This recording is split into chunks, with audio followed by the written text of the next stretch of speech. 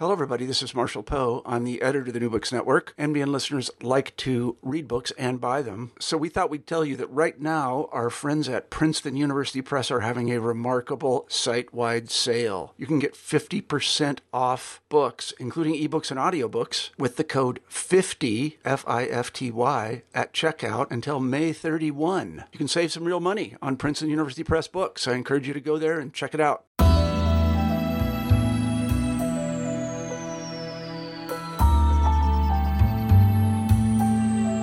Welcome to the New Books Network. I'm Stephen Pimpera, host of the Public Policy Channel, and today I am pleased to welcome David Cohen and Carol Joffe, who are the authors of Obstacle Course, The Everyday Struggle to Get an Abortion in America, new from the University of California Press.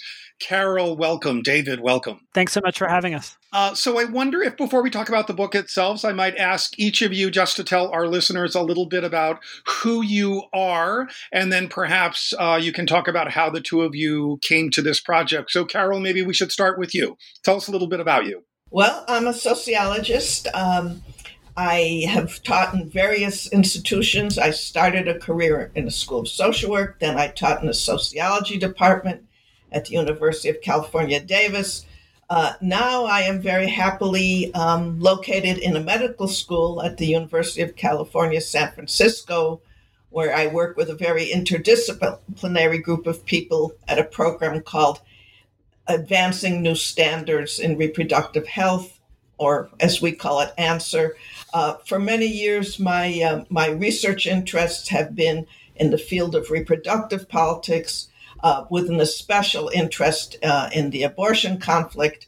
And in particular, I have studied abortion providers. Terrific. And David, how about you? I'm a law professor in Philadelphia at Drexel University's Klein School of Law. I've been doing that for about 14 years. I teach constitutional law, sex discrimination in the law, and reproductive rights in the law. Before that, I was a lawyer at a nonprofit called the Women's Law Project, where I still do a lot of consulting work, and I'm on their board. I litigate cases representing abortion providers, dealing with regulations and dealing with harassment and violence. And in that realm, I co-authored a book 5 years ago with Kristen Connon, talking about how abortion providers are terrorized by anti-abortion extremists and talking about all the ways that happens. Terrific. So the book itself, for listeners who haven't had a chance to take a look at it, walks us through and really a sort of an individual, personal level with each chapter, a different stage of the process of trying to attain an abortion today in the United States of America, from that initial decision that an abortion is the right choice to make, to finding a provider, to raising the money, to actually getting to that provider, and so on till the actual procedure itself. And as both David and Carol documenting each step of the way, both the law and politics winds up interfering in that process. I wonder if before we walk through sort of what some of that lived experience is for women in America seeking abortions, maybe we start with you, David. Could you just lay out briefly for listeners, what is the state of federal law as it relates to abortion today? I think this is an important backdrop for everything we talk about in the book and for abortion policy, because right now, Roe v. Wade, which was a Supreme Court decision from 1973, still sets the baseline that no state can make abortion illegal. And there's a couple other cases that have been decided since then by the U.S. Supreme Court that say that states can also not unduly burden a woman's choice to have an abortion or the process in getting an abortion. Unduly burden, that's a technical word that actually gets interpreted differently by different judges. And so it gives a lot of leeway to states to regulate abortion. And that's what we see. Abortion is regulated on the state level. And some states are very hands-off and treat it just like any other medical procedure. So it's subject to all the regulations of medicine generally, but there's nothing specific about abortion or very little specific about abortion. And other states have very specific laws about abortion that treat abortion very different than every other medical procedure. And a lot of those regulations under the current Supreme Court doctrine are allowed. And that's really what our book gets to, which is all of the different ways that these states that do regulate abortion in this exceptional way, how it actually hinders someone's ability to access what we strongly believe, and that I believe the evidence supports us, is a very safe, normal medical procedure that should not be regulated in this way. So federal law allows abortion, but it also allows or requires states to allow abortion, but it also allows a lot of restrictions. And that's what we see in a lot of places around the country.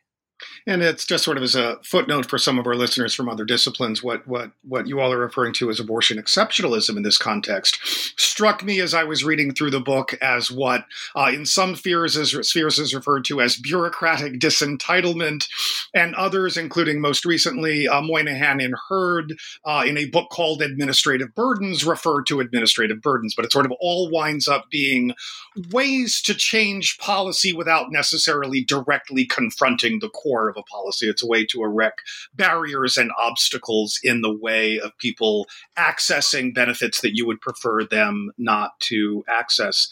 So while we're doing a little bit by way of clearing the ground here, Carol, can you just talk a little bit about what we know? Who are we talking about here when women, and of course, that as you point out in the book, there are other groups of people who might not identify as women, including trans men who might seek abortions, but overwhelmingly it's women who we're talking about here. What do we know about the women who seek abortions? What do they have in common? What distinguishes them? How widespread is this? Can you just sort of talk about sort of the scale and scope of who's affected by this? Sure.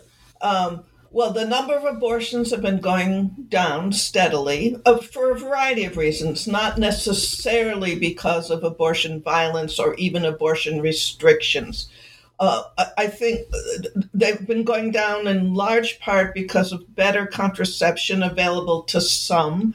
And also there's an unknown number of women who are now, quote, self-managing their abortions. So we don't really know exactly how many abortions take place each year in the United States, but it's less than 1 million. It's about somewhere in the 850,000 range. But here's what we do know. The women who get abortions are disproportionately poor and disproportionately women of color. That doesn't mean the majority of abortion recipients are women of color. What it does mean is that African-American women, Latina women are way overrepresented in terms of what their percentage of the population is and what their percentage of getting abortions. So it's a very vulnerable group that has very little political power. 50% of women getting abortions live below the poverty line. The poverty line, I'm not sure I'm exactly remembering the number, but it's approximately, I believe, somewhere around 16,000, 17,000 for a family of three. These women, 50% live below. Another 25% are between 100 and 200% of that. So what we can say is that 75% of abortion patients are poor. And this has tremendous consequences, as we relate in the book, because so many, first of all, it's difficult to pay for the procedure. A first trimester abortion is somewhere around $550, sometimes more, depending where you are. But as we point out in the book, abortion access has become so difficult, even with Roe still legal, that getting an abortion involves a lot of traveling. It involves a lot of extra costs, like lost wages, like extra money for childcare if you have to be away from home. And about 60% of women getting abortions are parents. So, David, Carol has laid out for us a number of the factors that you together walk us through in detail and sort of the ways in which this plays out for different population groups in different parts of the country. I wonder if you might start us off, just sort of talk early on in that process, just sort of what are obstacles to, with that context, right, that we're talking disproportionately low-income women in particular, but what are the obstacles simply to getting accurate, useful information about whether an abortion is the right medical decision for the given individual, and where and how then they might determine where they could go for such a procedure? What does that process look like for a woman? Well, that's where our book starts, and it really what we show is that in making the decision, you would think that the normal way to make a decision when you have medical care issues is to consult with your physician or medical care provider, consult with family members or other people who are close to you, and maybe consult some sources that you can trust. But sort of each step of the way, it's really difficult for people choosing or considering abortion to do those things because there are prohibitions on publicly funded entities in terms of both advising about abortion and then referring about abortion. And this is one of the things that just changed recently with Title X regulations put in place by the Trump administration around referrals for abortion from publicly funded Title X clinics. That's family planning clinics. Family planning clinics. Sorry, that's what I meant. And then there's also state prohibitions on public entities that in terms of talking about abortion or referring. So if you have a patient who just wants to know information and just wants to ask their medical care provider, and again, we're talking about low-income patients, often women of color, who are at these publicly funded facilities, and they can't get this basic information that their provider knows and has the information, but they can't talk about it or they can't refer to a trusted provider. So that's a really invasive way in which the state interferes, but there's more. I mean, there's this epidemic around the country of these unregulated fake clinics, sometimes called crisis pregnancy centers, that are set up by anti-abortion groups, often religious groups, to mimic abortion clinics in appearance, sometimes very similar names. Their advertising makes it seem like they might be an abortion clinic, and they often lure patients into these facilities just by this deceptive advertising practices. Patients who think that they're going to get information about possibly having an abortion or even the first step of having an abortion, and instead they are badgered, counseled against abortion. They are told misinformation. They're told that they're at a different gestational age than they really are. And what's really unfortunate about this is that states like California, New York, Baltimore, Maryland, a local entity, have tried to regulate these facilities, but they've been struck down in courts, the regulations, as violating the First Amendment rights of these anti-abortion facilities. So really, what the court has said is that there's a First Amendment right for these anti-abortion groups to lie and deceive patients who are making a decision. And simultaneously, in some states, a prohibition against other providers from communicating actual medical information to those same patients. Yeah, I mean, you can't get it from your trusted medical care professional, so you look up other medical care professionals, you're deceived who they are, and they're going to lie to you. It makes it very difficult, obviously. And some of this, right, just is simple things like, do a Google search for abortion providers in your area, and you wind up with search results that do not help you understand which of these are actual medical providers who are willing to provide abortion, should that be the right medical choice for you, and others that are these front organizations that may lie to you about what they are doing, and as you talk about in the book, may work in order to prolong your decision-making in hopes that you will eventually delay long enough that it is no longer medically appropriate or easy in your state to get an abortion, right? So this sort of interference starts early, but it also sometimes is strategically structured in order to impede future decision-making. So, Carol, why don't we turn to you and sort of talk? Let's assume that you have found a way wherever you are located. Some states easier than others to get accurate information, and you've decided that that's the right choice for you. What are the obstacles in place to finding either a clinic or a hospital that will actually provide an abortion? You're going to have a very, a very difficult time finding a hospital because only about 4% of all abortions take place in hospitals. Most hospitals don't provide them. In some cases they do if you're very, very ill. Most women getting an abortion are basically healthy. Their only problem is they're pregnant. They don't want to be pregnant. But some women have real serious health issues and are not suitable for for clinic abortions. So a hospital is probably not going to be your place. There are various hotlines. The National Abortion Federation has a hotline. There's places that can help you find one. Most abortion clinics do advertise online. The problem, as you already said, Stephen, is it's often very hard to distinguish between a legitimate clinic and a not a legitimate clinic. Patients who already have decided they wanted an abortion, as David just said, can end up at a crisis pregnancy center. But one of the most serious problems, even when you find out, even when you know you want an abortion and you know where you've located the clinic closest to you, this clinic could be quite some distance away. This is especially true in the 6 or 7 states that have at the moment only one clinic. So if you think about the big Midwestern states like the Dakotas, South Dakota, North Dakota, only one clinic.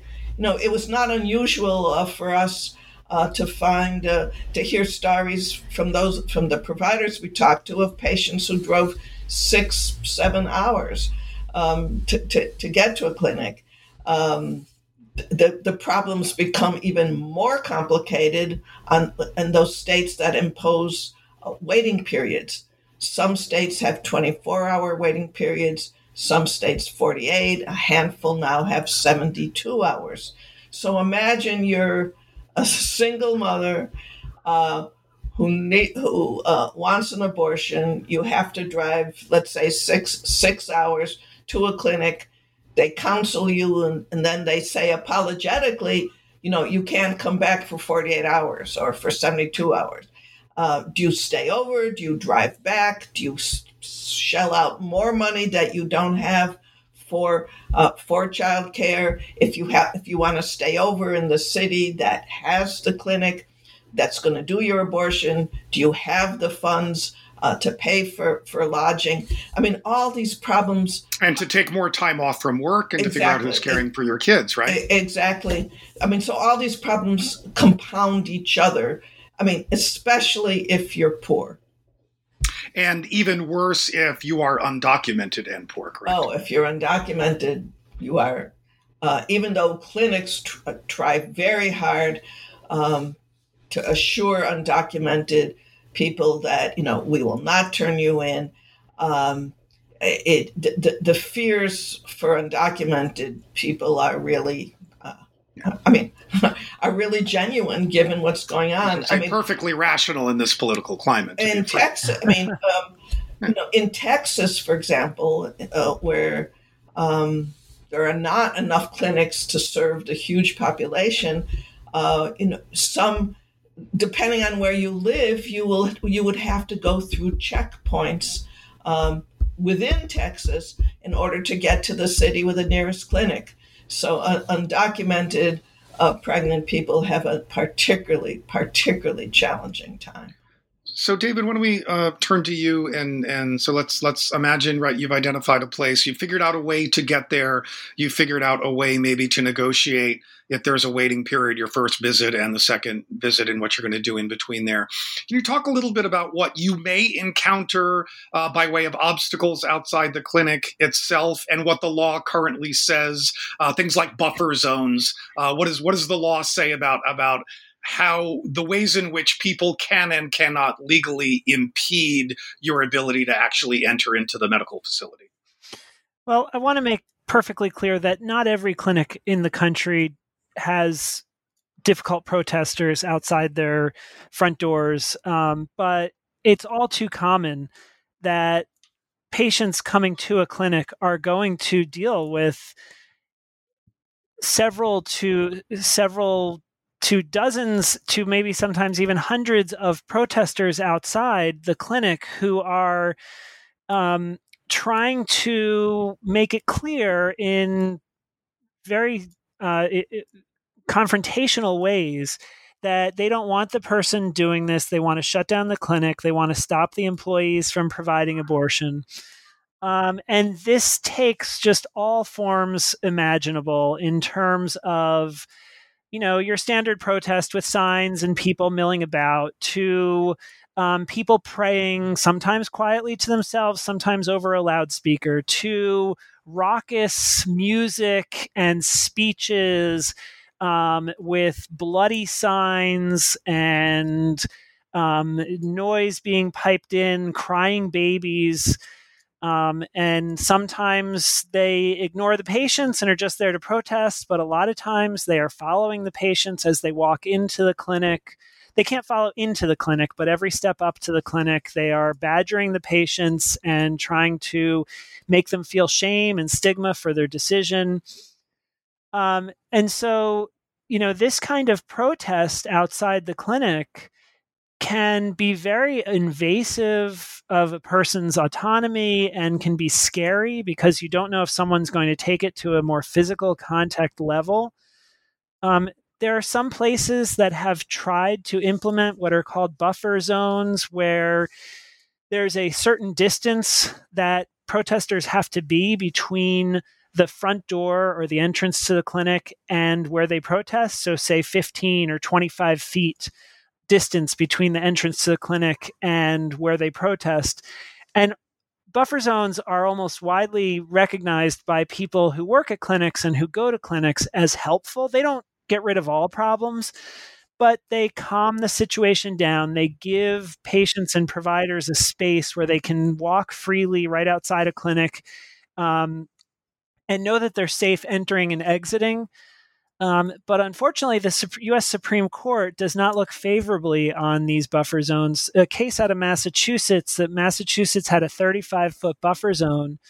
The court struck down the law as unconstitutionally violating the free speech rights of the protesters, and it did so for a couple reasons. One, the court thought that what we're dealing with are not really invasive confrontational protesters. We really are just dealing with people who are speaking their conscience and trying to counsel the patients to choose something other than abortion. And there's no doubt that there are some people outside a clinic who that is their goal, and they are less confrontational, but they are still, even if you want to use the word counseling someone against their will. So there's that. But there are a lot of people who are much more aggressive than how the Supreme Court thought of them. So with the Supreme Court thinking that really all we're dealing with are these kind counselors, what they said was that 35-foot buffer zone, there's just no justification and it limits too much speech. The court did not say that all buffer zones are unconstitutional. It allowed for the possibility that some might be if the state has enough of a reason and it does so in a limited way. But for the most part, what we've seen since that decision, which was just a few years ago, is that most places have gotten rid of their buffer zones. There are only a few remaining buffer zones around the country, and those are still being actively litigated in the wake of that Supreme Court case. So it creates more of a free-for-all in front of the clinics. And sorry, it's another way in which you're sort of pointing out the ways in which the law itself has become unbalanced and carving out, arguably, different standards and rules for opponents of abortion, and giving them much greater latitude in their ability to interfere, and have been legitimizing efforts to constrain, on the other hand, providers and patients. So, Carol, so imagine you've surmounted all of these obstacles and all of the other ones that you point out in the book that we haven't had time to point to, and you arrive in the clinic. Talk to us a little bit, if you would, about perhaps what some of the more extreme laws say about what that interaction between the clinician and the patient is. Talk maybe a little bit about some of the counseling requirements and the mandated script requirements, right, and how that can play out. This is, to me, one of the most egregious features. I mean, it's all egregious, but basically, the situation we have is that in more than half the states, the abortion providing staff is mandated by the state to tell lies to patients. Literally. Imagine if you're a healthcare professional. Imagine if you took an oath to, quote, do no harm. I mean, imagine what your sense of professional integrity is. You have to stand there and tell the patient documented lies. You have to say getting an abortion increases your chance of getting breast cancer. That's not true. That's been scientifically studied. It's not true.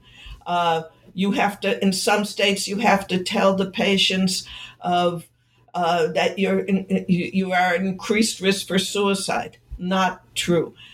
You are less likely to be able to have children. I mean, one of the cruelest things to say they're all cruel, but I mean, this must be terrifying to hear if you know you want to have children someday, but now's not the right time. There actually we have very good research on this. A team at Rutgers University studied all the scripts that clinics were told to tell patients, not so much about breast cancer, but about fetal development. Because a lot of the lies are that at a very early age, your fetus, although in these scripts it's called your child, your baby can do this, and this. They didn't say it was about abortion. They took these scripts, which again were about fetal development, showed them to a panel of experts in fetal development. Didn't say this is not abortion. Just look at these scripts. Tell us if the material is accurate. And no surprise, overwhelmingly the material was not accurate. North Carolina, as I recall, had the distinction of having the most inaccurate information. I believe it was 42% of all the information in these mandated scripts, were lies. So, I mean, one thing you face, and this is a problem, obviously, for the patient who's hearing very disturbing information, but it's obviously a problem, for the doctors or who else in the clinic is giving this information. I mean, for example, in the Dakotas, you are mandated to say you are about to terminate the life of a wholly unique living human being. That's not what these abortion providers believe. That's not what presumably most of the patients believe, but some patients come very conflicted. And to hear a person in authority say this, and so the providers have to say, the state demands that I tell you this. But it's just, again, what you referred to before, Stephen, abortion exceptionalism. There's no other branch of medicine in the United States that we can think of where the state compels clinicians, healthcare professionals, to tell lies to their patients. So, David, as we near the end of our time here, can you talk a little bit about how what have the courts had to say about this? How is it that mandating that a medical professional lie to a patient be upheld as constitutional, or has it been? This is one of the things that just boggles my mind because, as I previously told you, where the Supreme Court said that these fake clinics that lie to patients are constitutionally permitted to do so, what the court said is that they have First Amendment rights to tell patients whatever they want.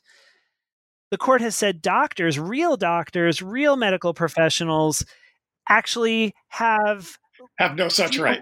They have less rights. So the fake doctors have real constitutional rights and the real doctors have fake constitutional rights, because what the court says is that when you are talking about informed consent around a medical procedure, the First Amendment doesn't apply as strongly, that the state is always allowed to regulate informed consent around a medical procedure. So because these real medical professionals are doing real medical procedures, the state can force them to lie. But because these fake medical professionals are not doing any medical procedures, the state can't force them to tell the truth. It's backwards. It's Alice in Wonderland, but that's what the Supreme Court's told us with this. So as we conclude here, so at the end of the book, which I cannot recommend highly enough, although it is an infuriating and angry-making read, I must say, you ask if change is possible. So I wonder if I could have each of you just weigh in a little bit on, and what are sort of your thoughts about where we are likely to be moving forward, and maybe what it is that listeners might be able to do in an effort to maybe open up some space for greater access to medical care for this particular group of women. Let me weigh in. I mean, what listeners can do, and this may sound lame, but nothing is more important than voting.